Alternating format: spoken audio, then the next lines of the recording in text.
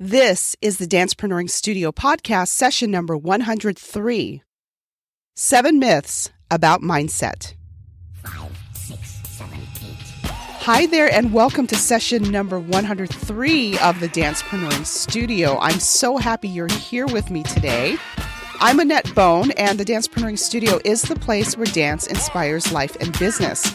I get the joy and the privilege of sharing my journey back into the dance world, the transformation I've experienced, the lessons I've learned business-wise, dance-wise, and bringing on these wonderful artists that I've met along the way who also share their stories, their ideas, strategies, and tactics to help move your life and your business forward.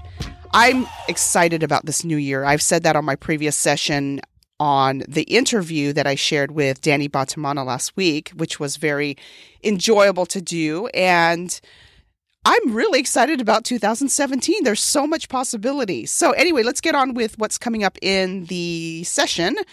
In our Step to Success segment, Top Secret. In our Dancer's Dialect segment, Let's Get Lively. In our Freestyle Flow segment, Pokemon, Trinkets, and Other Collectibles. And coming up in our feature presentation, 7 myths about mindset. Hi, this is Angela Gendel, CEO and founder of Movite and former dancer with the Royal Ballet Company in London. And you are listening to another session of the Dancepreneuring Studio with Annette Bone. It's profitable to be skillful and wise. Welcome to this week's Step to Success. A step to your success is anything that moves your life and your business forward.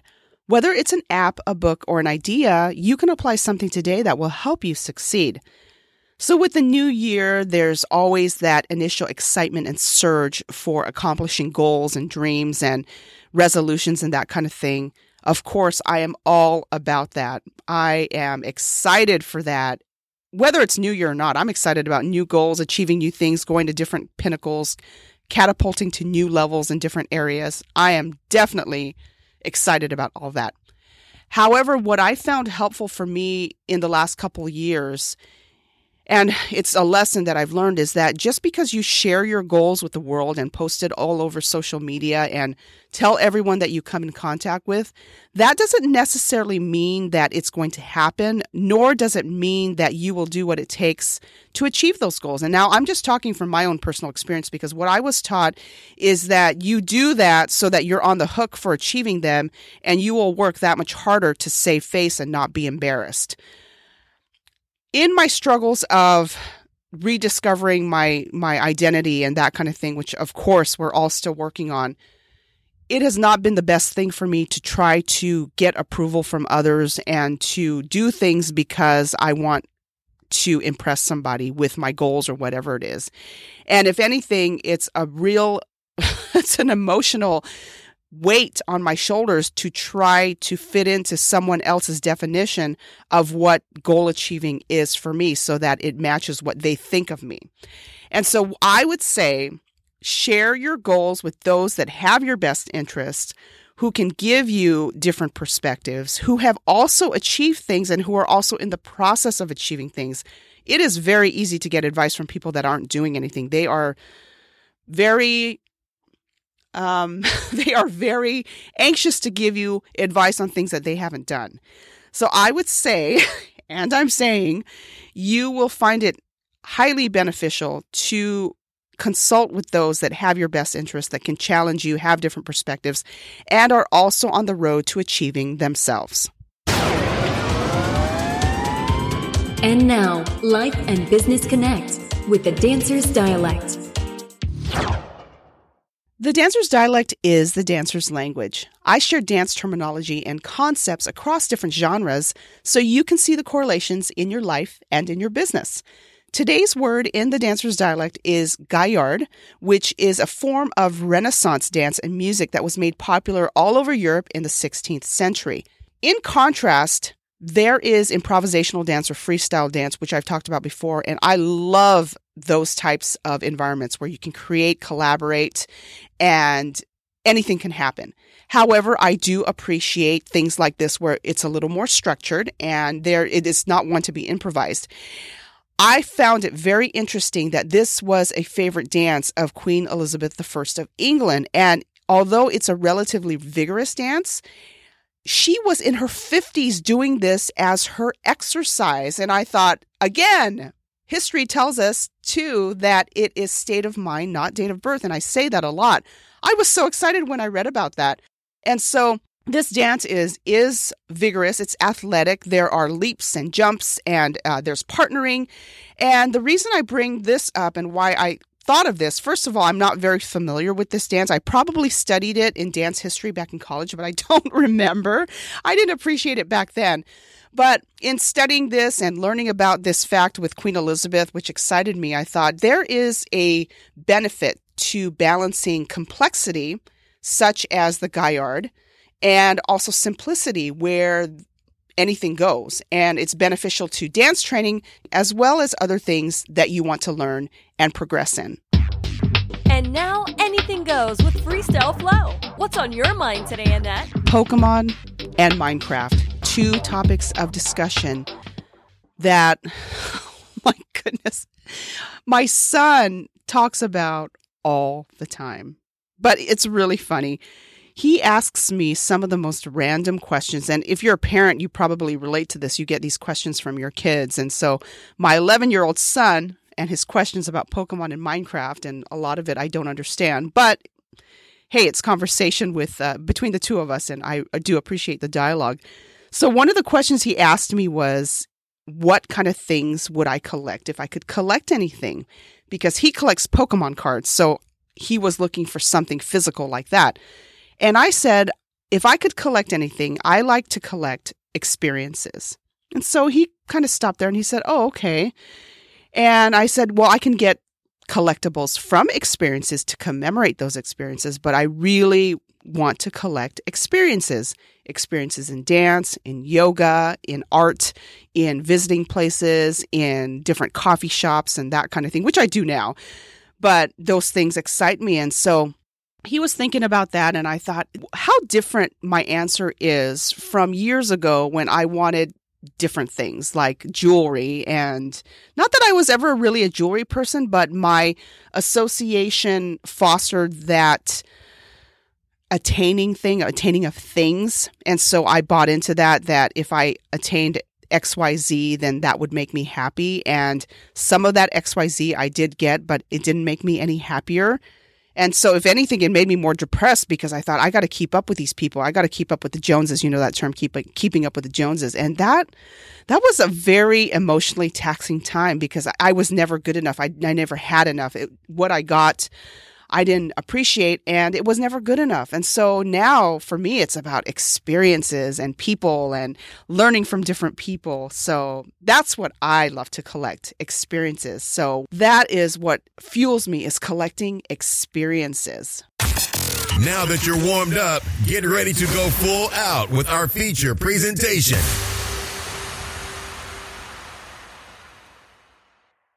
Do what you can with what you have where you are, by Teddy Roosevelt. I really like that quote when I think about mindset, and I thought it appropriate to talk about the subject as we are in the beginning of a new year, and everybody is setting their goals, and their mindset is on focusing on those goals, which I think is really awesome. There are some myths that surround mindset and can stop you in your tracks as you are on your way to achieving these goals that you want. And I want to address them because I've personally gone through these things and had to overcome these things. And of course, still working on some of these things. And I hope that it is helpful for you as I share them. And so these are 7 myths about mindset. Myth number one, you have to wait for inspiration to strike in order to have a mindset, a growth mindset, a positive mindset, a productivity mindset. And that is definitely a myth. One of the exercises that I'm not really a fan of is running. I'm not a fan of running, but I do it. I don't run long distances, but some of my workouts contain sprints up this hill. Oh my goodness. The lovely hill, that's what I call it. I try to phrase it positively. So if I waited to be inspired by running up this hill, I would be waiting forever. And so I don't do these sprints a lot, but they are part of some of my workouts. So I do a couple of these sprints up the hill, and every time, no matter what, and I've been doing this for a little while, I don't like it. I run up going, oh my goodness, I want this to be over. My legs are hurting. I can't breathe. But I do it because I know the benefits of it. It's the same with creating content for my podcast. As much as I love the content and having the conversations and creating all this, sometimes it's hard for me. I'm sitting there going, oh gosh, and my mind is racing and nothing comes. And if I waited for my mind to settle and all those things, then I wouldn't be on episode number 103 right here talking to you if I waited. So myth number 1, you don't have to wait for inspiration. And that is a myth, that you have to wait for inspiration to strike. You don't. Myth number 2 is that your personality determines your mindset.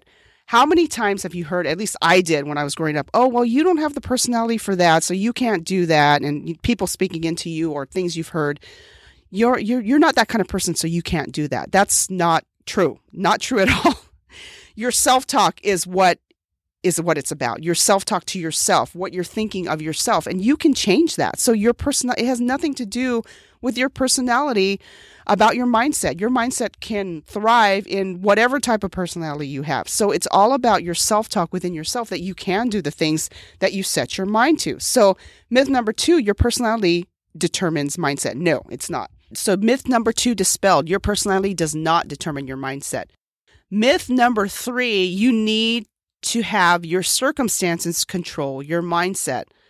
Oh my goodness, this is a huge one, because you have to stop waiting for the perfect conditions. Start somewhere. That's why I started off with a quote, because yes, you might not have all the things that you want to do XYZ project. I didn't. I still don't have all the things I want for my podcast. There are so many things that I want to get and environments that I want to be in. I'm in a sound lab right now, which is ideal. It's not the perfect sound lab to record a podcast, but it's better than no sound lab. I have a mini quote unquote sound lab. I should probably take a picture of it and show you. You'll see my I don't really call it, it's not even really a sound lab. It's more like a device, a box.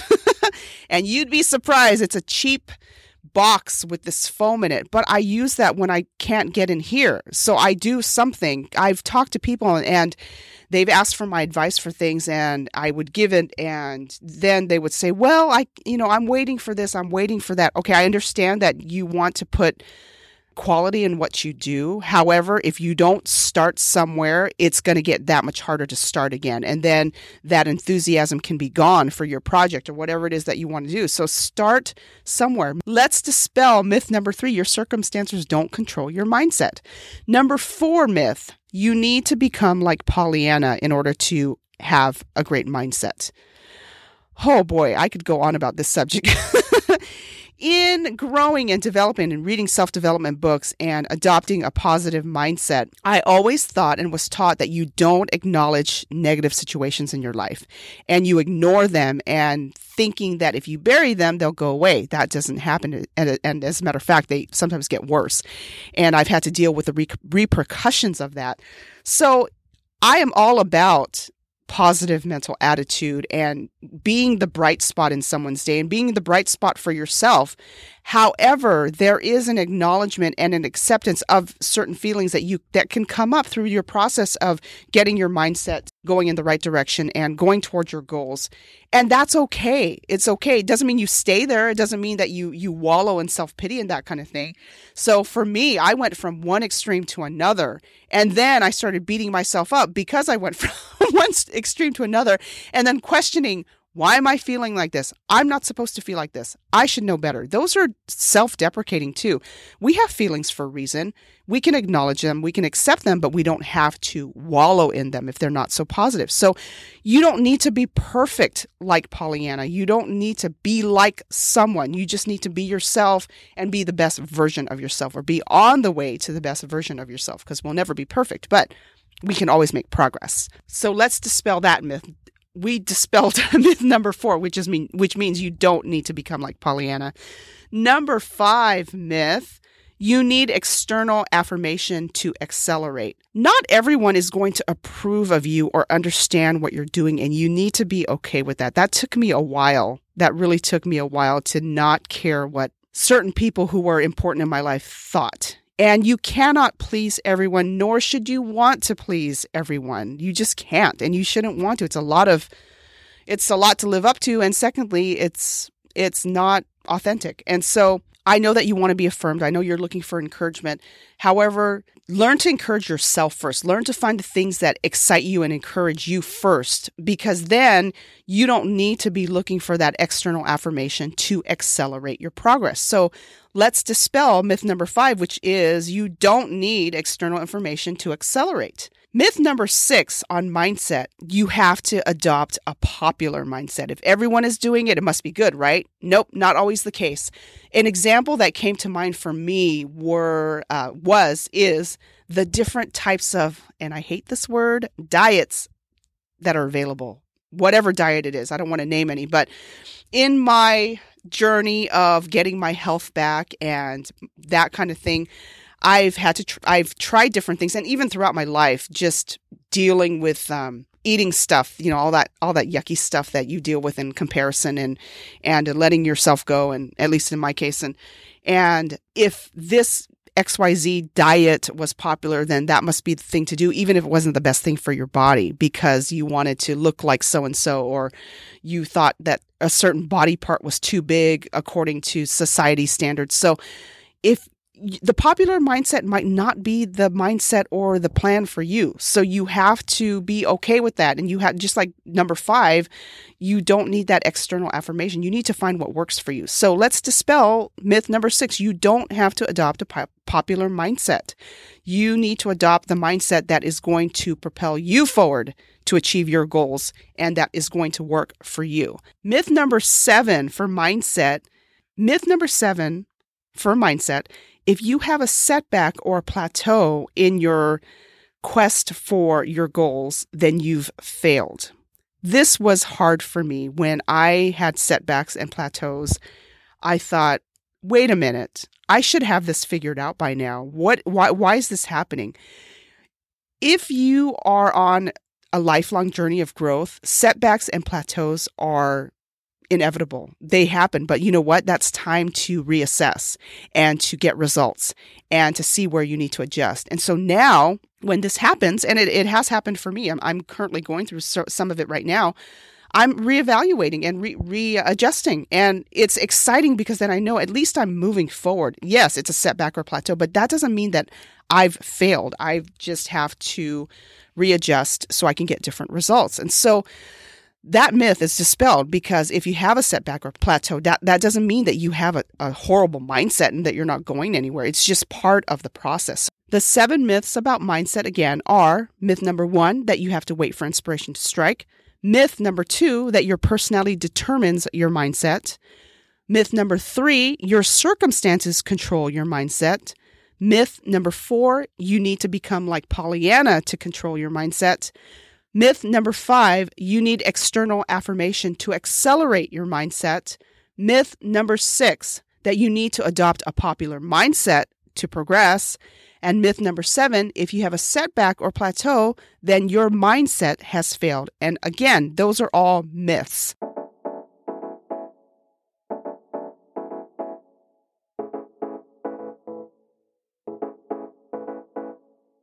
What myth can you dispel about mindset?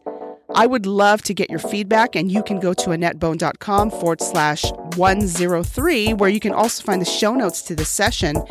And if you found this podcast helpful, or any of the other sessions helpful, I would love it if you could go to iTunes, Stitcher Radio, or Google Play and rate, review, and subscribe to the podcast. And that way I can continue improving it and also give you a shout out on a future session of the Dancepreneuring Studio. Until next time, I pray that you have an exceptional week and more blessings than you can imagine. I really look forward to spending time with you again.